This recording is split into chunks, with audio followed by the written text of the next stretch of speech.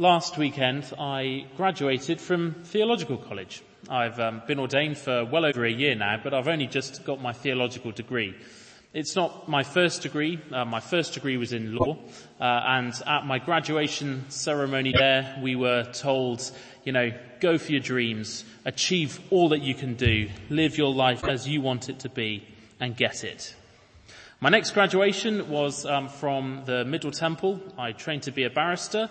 And again, the graduation ceremony there was very much, up and at 'em. Come on, go and get it. Get what you want. Go and fight for it. It's a bit more sort of, live up to the honour of your calling. But those undertones were definitely there underneath.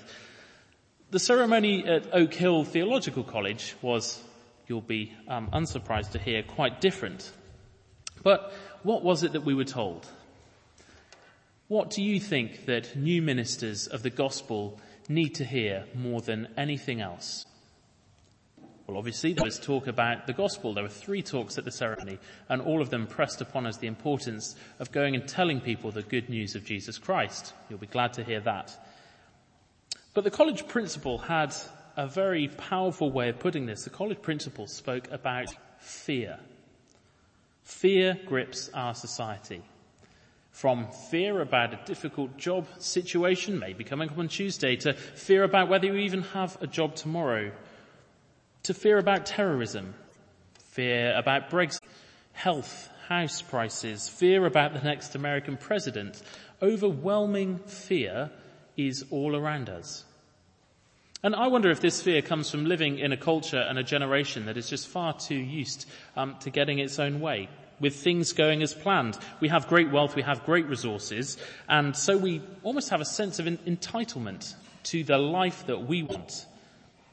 So it's no surprise that the threat of something getting in the way of that produces in us a paralyzing fear. We're afraid things might not go as we want them to. And the principal went on to say that our society has in fact lost the only fear that makes sense, and that is a fear of God. A fear that carries us through to an experience of love that casts out all fear. Knowing God. Trusting God. This is the only answer to the fears that cripple us. And yet, even Christians, even those who alone can know the true fear of God as we come to God through Jesus Christ, even we find ourselves worried about the future. Find ourselves frustrated in the present. We find ourselves discontented about the past. We let bad fears back in. And in fact, not only do those things that I've just mentioned make our lives difficult, they do, but they are, in fact, in the words of someone else, respectable sins. That is, they are ways of offending against God that we have just come to tolerate. And I should say, this sermon this evening was prompted by a course we did at my own church, at Grace Church Highlands, that meets in Enfield in North London. We did a course looking through a book by a guy called Jerry Bridges. The book was called Respectable Sins. And I did the session on worry, frustration, and discontentment. And I thought that given the prevalence of fear around us in our society, given that the strength of our witness is greatly increased when we show that the fear of God casts out all fear, I thought that's what I preached to you about tonight. Facing down these 3 respectable sins. So how do we do it? How do we face down these sinful fears?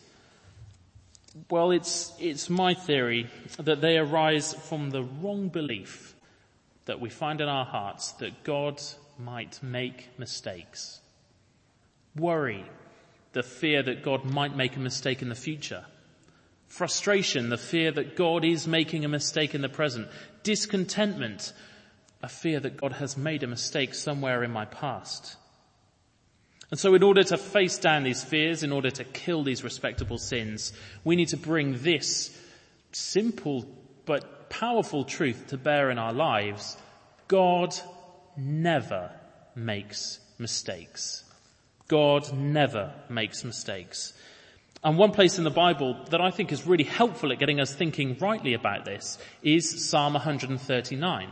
So please make sure you've got Psalm 139 open in front of you. We'll be going through it. And we're going to start by going through this psalm and seeing, particularly we're going to sort of land on verse 16 and spend a bit more time thinking about that.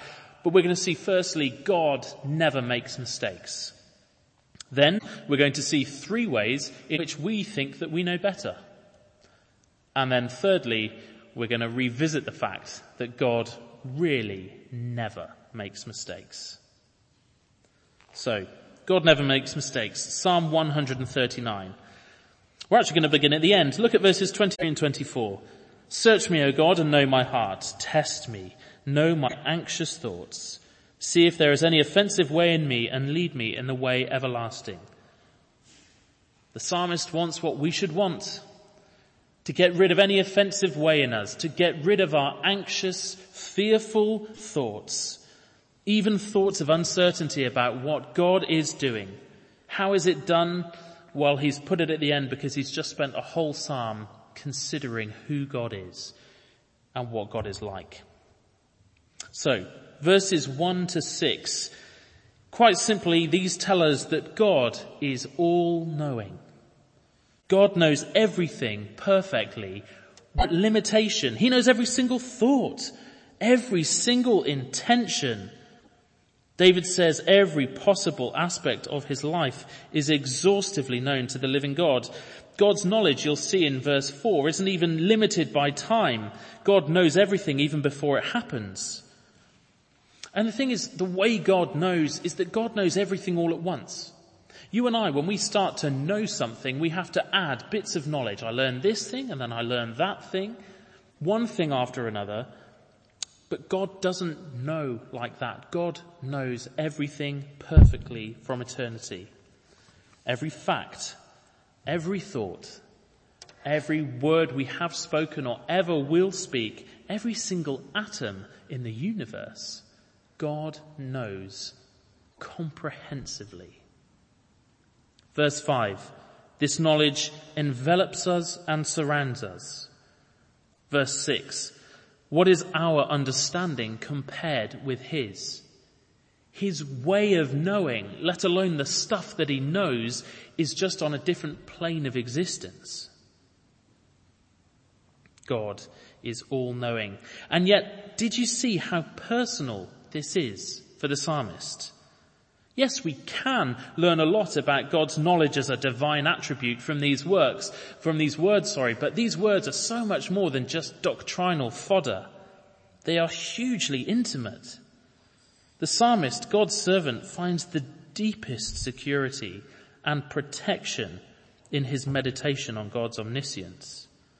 Reassurance and peace rather than fear. So I ask you this, can God make mistakes? Can this God of perfect, exhaustive knowledge, who knows his covenant people infinitely better than they know themselves, can this God really get something wrong and mess it up? If you're going to accuse someone of a mistake, then you need to know more than they do. And God knows everything, everywhere, at every time, perfectly. To accuse this God of making mistakes, well, that's more laughable than a 1-year-old trying to tell Einstein what E really equals. God knows all things. Secondly, verses 7 to 12, God is all present. God is not limited by space. It's not like there's a bit of God here and a bit of God over there, or perhaps whilst I'm in this place over here, God isn't with me. We won't see him. It says in verse 7, he is spirit. But just as his knowledge envelops us, so does his presence. There's nowhere where he is not. And it's not even as though he's just very big and, there's a bit of him over here and a bit of him over there. He is spirit. All of him is present to each and every single point of time and space. Look at verse 8. And verse 9, see again what personal comfort this brings to God's people. If I go up to the heavens, you're there. If I make my bed in the depths, you're there. If I rise on the wings of the dawn, if I settle on the far side of the sea, God will be there, surrounding me, holding my every move. No matter how dark your situation or how lonely you feel, Christian, God's loving presence is with you. Nothing can be hidden from him. And so I ask you again, can an ever-present God ever find anything inaccessible? Can he really make a mistake? Let's pause for a moment and just think, what must this God be like? His knowledge extends to everything, past, present, future, all at once. His presence is everywhere, all at once. He is outside time and space. He is God and we are not. He lacks nothing. He is limited by nothing. He is simply perfect. God is not just a bigger version of you and me. God is in a category. He is a category all of his own. And the word that theologians use to describe this is transcendence. This perfect God is above and beyond anything this creation can comprehend. And because of this transcendence, he can be and is intimately involved with every aspect of his creation.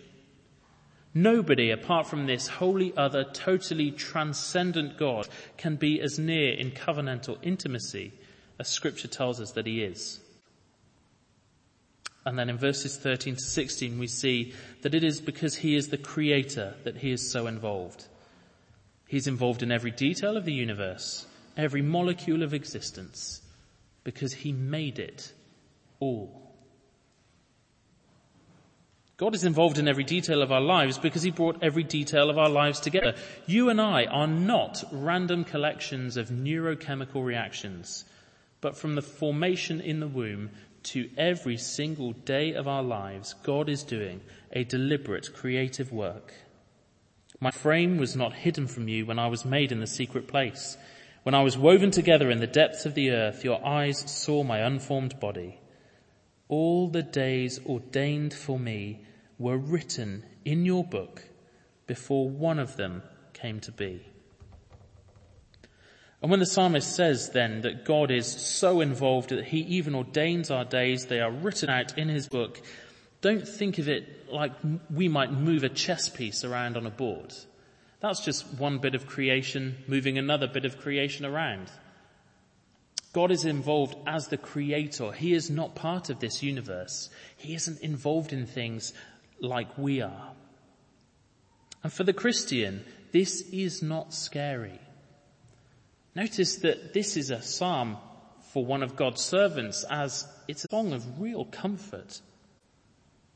In fact, the psalmist praises God, verse 14, for this reality. There is purpose to his life. There is shape to his existence. There is joy in knowing, as someone else has said, that not one stray molecule exists in this universe outside God's sovereign hand. All the days ordained for me were written in your book before one of them came to be. The days of our lives aren't ruled by chance or human desires, but ultimately come as they do because they are written thus in God's book. God never makes mistakes. God is sovereign over all creation, and ultimately, this is saying nothing happens without his say-so. And we could multiply verses throughout God's word to this effect. Here's one from the Old Testament, Isaiah 46. I am God, and there is none like me. I have made known the end from the beginning, from ancient times what is to come. I say, my purpose will stand, and I will do all that I please. And again in the New Testament, perhaps Ephesians 1, we are told that God works out all things according to the purpose of his will. I should say that what this doesn't say, this idea that God is sovereign over all things, that this is an excuse for sin. This teaching is actually a spur to holiness, to proper living. There are things that happen of which God morally disapproves. The Bible teaches both that God ordains all days and also that humans are morally responsible. We might not understand how both those things work together, but that's because we're not God, so don't worry about it. Notice that it doesn't bother the psalmist. Look at verses 19 through to 22. God has ordained every single one of this psalmist's days, and yet here is evil, here is wicked. He doesn't see a belief in God's sovereignty as something cancelling out prayer, imprecatory prayer, that God would act to protect the psalmist. So the point is this: God's covenant people must accept this liberating truth. God never makes mistakes. He has the whole world in his hands, and every single detail of your life, every single day is his, written in his book. And you might well be sat there, looking at me thinking, you're a young guy. What do you know? This trips lightly off your tongue, doesn't it? God is sovereign over all things. God never makes mistakes. And, it's true. I don't know every single hardship going. There are many ways in which I've been blessed in my life, and I have not understood so many heartaches that you out there no doubt have experienced. And I'm not going to rehearse a litany of heartaches and bereavements in my own life, save to tell you this one: in 2 days' time, it will be the first anniversary of my daughter Tilly's death.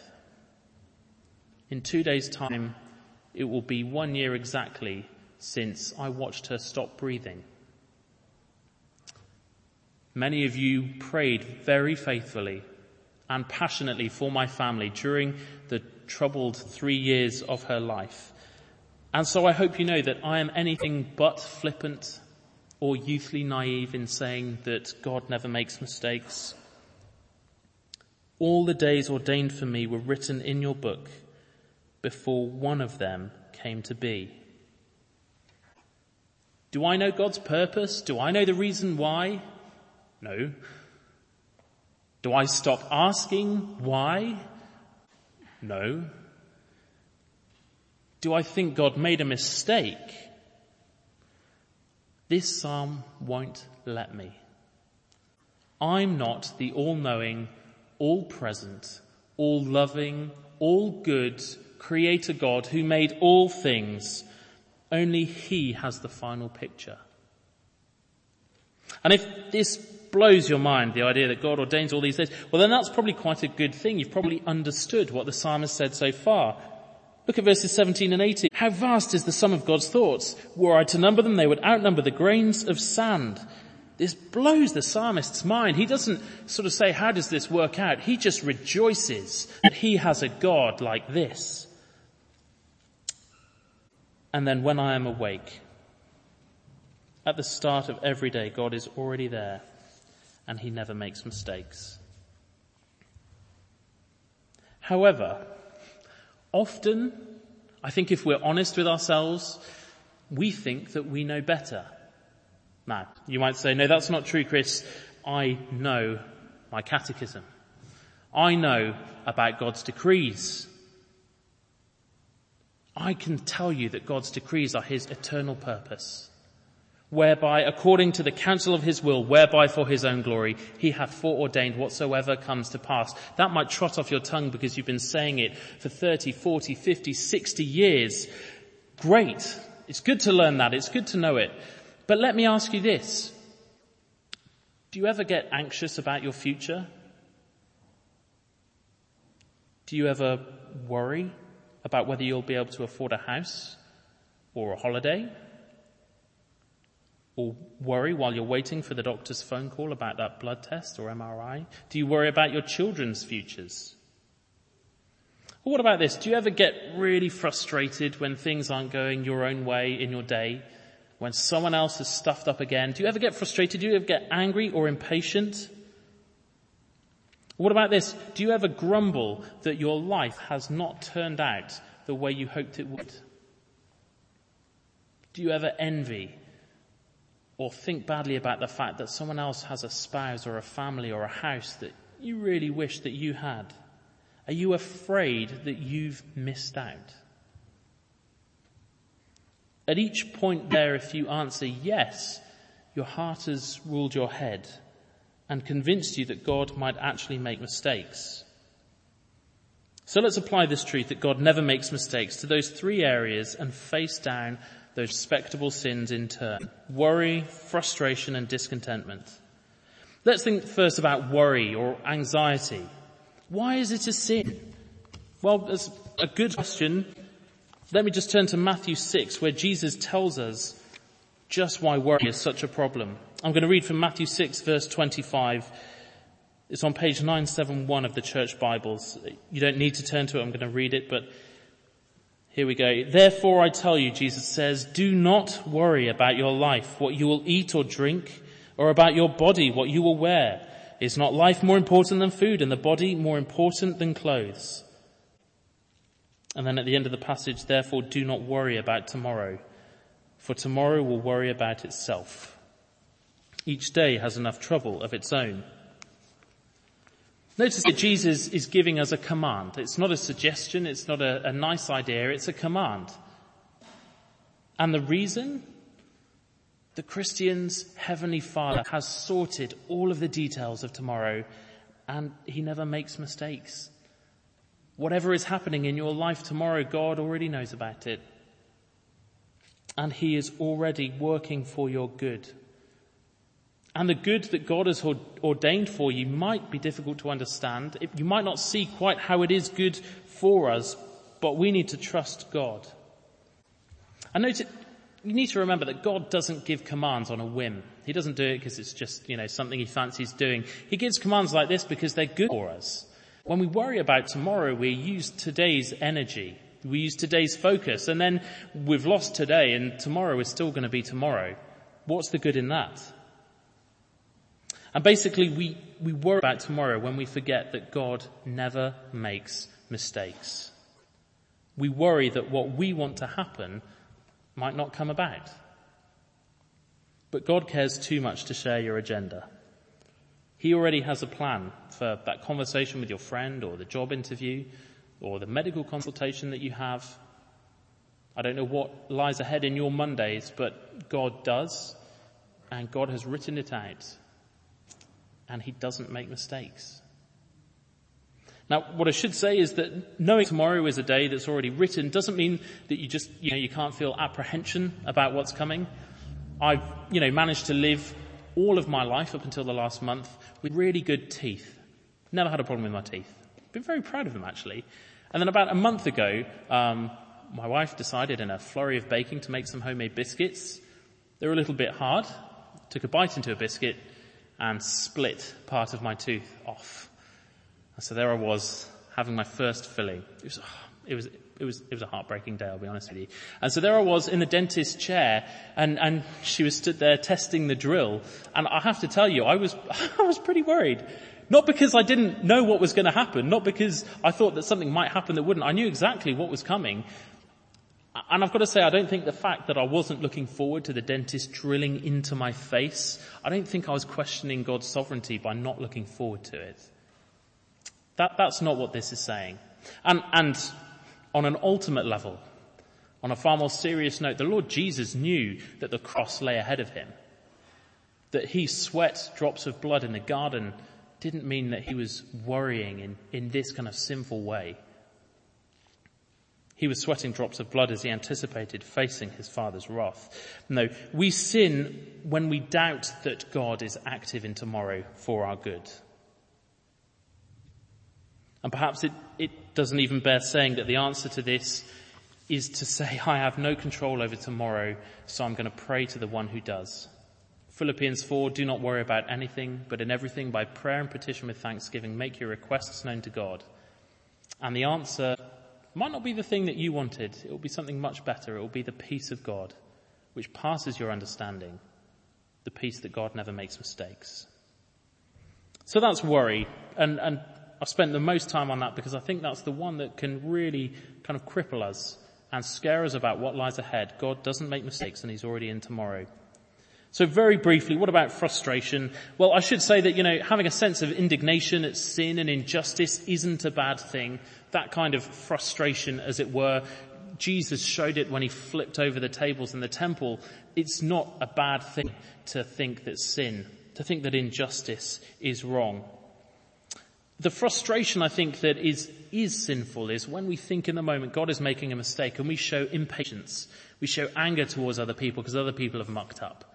Jerry Bridges, the guy who wrote the book, Respectable Sins, used the example of a photocopier running out of ink just before a deadline.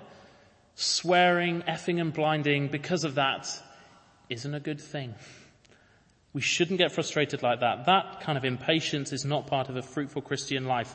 And here's the application as I was thinking about this for me. Driving, is a bit weak spot for me. I wonder if it is for you. Maybe it's just me. But do you ever find yourself wishing all manner of evil upon that person who did not move when the light turned green? Just me? Well, I thought I was a really good, patient, careful driver. And I mean really good. You know, like one of the really good, like they'd film me and like teach other drivers because I was such a patient driver.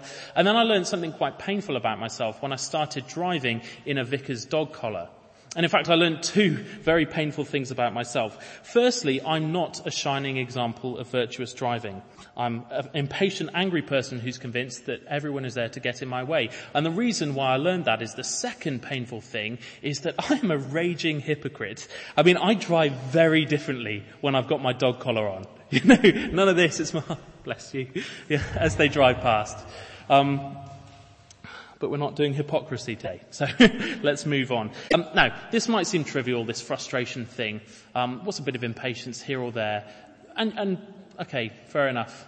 But actually no sin is trivial to God. And actually this is far more important. Do we live consistently with a big, massive biblical view of God? Next time you're caught out by a red light because someone else hasn't moved, don't think that catches God by mistake. He is that involved in every detail of your life. Finally, discontentment. When we're content, we know that whatever we have, it comes from God's hand, and we don't look around wanting what others have. And contentment isn't an optional extra for the super Christian. Paul says, I have learned to be content. It's something that we should aim for, and it's a massive topic, and of course I'm not going to be able to cover it barely at all now. We're going to scratch the surface. What I want to do is use the truth that we've looked at, that God never makes mistakes, to stop us being what-ifers. Do you know what a what-ifer is? A what-ifer looks back, asks, what if? And wishes that God had done things differently. And is afraid that they're missing out. What if I hadn't made that decision? What if that person hadn't said or done that? What if I had their looks or their talent or their education? What if the scan was different? But as Christians, we can't do this. Our circumstances are what they are. We have what we have because every one of our days is written. And God never makes mistakes. It's not because God has messed up that you are where you are. Now, the vital thing to repeat is sin is not excused. People who have sinned against you, you might have sinned against people. That is not excused by this truth. And this is that mystery. God writes our days. We're responsible for our sin. His ways are higher than ours. We can't figure it out. All I'm saying in this is that in bringing us to this point in our lives, wherever that is for you, God did not mess up. And I almost feel silly saying this, but, people can take this the wrong way. Saying we need to be content doesn't mean that we're not diligent in the here and now. Put it simply, if you've got a headache, take paracetamol or whatever. I'm not a pharmacist. I can't give you medical advice. Take whatever appropriate headache medication you're allowed to take. Don't think that you're practicing Christian contentment by stoically putting up with something you can change. No, the sin of discontentment comes when we grumble and when we're bitter in soul about the way things just are. Don't be a what-ifer. Trust in the God who never makes mistakes. And in fact, just one more point on this thing about contentment. I don't know the circumstances of many of you. When I spoke to my own congregation about this, I knew that looking out, there were serious long-term medical problems, financial issues, employment issues, relationship breakdown, lots and lots of things. And what I wanted to say, and I say to you, is that the command to be content does not rule out lament. Okay? The command to be content does not rule out lament. You might be holding on to any number of things tonight, and I'd say, one, that God didn't mess up in bringing you to this point, but that secondly, it's okay to cry out to him and tell him that it's hard. The Psalms are full of cries for mercy and help. People who are content in God can and should cry out to their loving Heavenly Father. But lament becomes sinful discontent when we think God has got it wrong. Hand over your bitterness to your caring Father who never makes mistakes, who has ordained every one of your days. And I think nothing sums up the reality that God ordains and directs every one of our days like the Heidelberg Catechism. I think this is question and answer 21. Providence is the almighty and ever-present power of God by which he upholds, as with his hand, heaven and earth and all creatures, and so rules them that all things, in fact, come to us not by chance, but from his fatherly hand. We can be patient when things go against us, thankful when things go well, and for the future we can have good confidence in our faithful God and Father that nothing will separate us from his love. Whether our difficulties are eased or increased, all things, in fact, come to us not by chance, but from his fatherly hand. God never makes mistakes. We think we know better, but God really never makes mistakes. Every one of the days ordained for me were written in your book before one of them came to be. Yes, that's true of how it works generally, but it is specifically true for the one person who guarantees that God really never makes mistakes and is always working for his people's good. Let me read to you from Acts chapter 2. Here Peter is addressing the crowd at Pentecost, speaking about the Lord Jesus Christ. This man was handed over to you by God's set purpose and foreknowledge, and you, with the help of wicked men, put him to death by nailing him to the cross. Did you hear that? They were wicked. God handed him over. Over a couple of pages in Acts chapter 4, we read this. Indeed, Herod and Pontius Pilate met together with the Gentiles and the people of Israel in this city to conspire against your holy servant Jesus, whom you anointed. They did what your power and will had decided beforehand should happen. Are the people who crucified Jesus responsible for their evil? Yes. Did God intend this plan of salvation? Was it therefore something for good? Yes. How do these truths sit together? I don't know. But God has said it in his word. If I can't see how it works, then the problem is mine, not what God has said. In short, the greatest tragedy in human history was intended and purposed by God as humanity's greatest good. The crucifixion of Jesus Christ was not a mistake. In one sense, yes, he was the victim of evil men, and yet at one and the same time, he was God and the Son of God, whose perfect plan had been to crush him as a substitute so that we would not be crushed by the judgment of God. We look at the cross and we see how seriously God takes his sins. But I should say to you, if you're here tonight and you're not a Christian, then the cross of Jesus shows you that the comfort of Psalm 139 is not your comfort.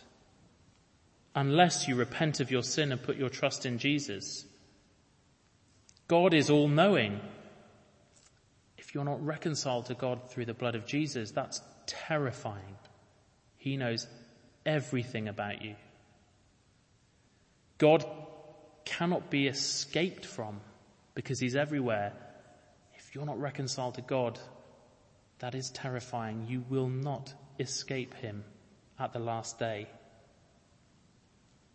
The cross shows you that God will not let your sin go unpunished. And Jesus is the only hope. Because for Christians, the cross secures and guarantees the truth that God will never make a mistake in your life. He will only ever work for your good in Christ because he ordained the cross. There, as Jesus suffered the agony of hell in the place of those who would trust in him, all of our sins, all of them, even the respectable ones, even the times we fail to be content and fail to stop worrying about the future, All of those sins were punished on Jesus instead of his people.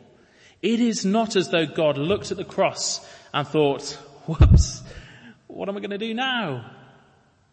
God always intended this to accomplish salvation.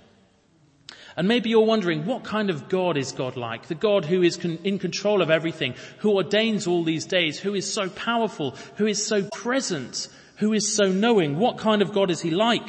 Can I trust him? Can I know that he loves? Can I know that he is good? He is the God of the cross. And if God didn't make a mistake here, he won't make a mistake in the smaller detail of your life. Romans 8, he who did not spare his own son, but gave him up for us all, how will he not also with him graciously give us all things? God's people cannot look at the cross and conclude anything other than that God loves them and has their ultimate good at heart. We know God won't withhold anything good because he didn't withhold his own son. He can't make mistakes. Let the fear of God cast out all other fears. Look at the cross and have confidence that God really never makes mistakes. It will change your life. Amen.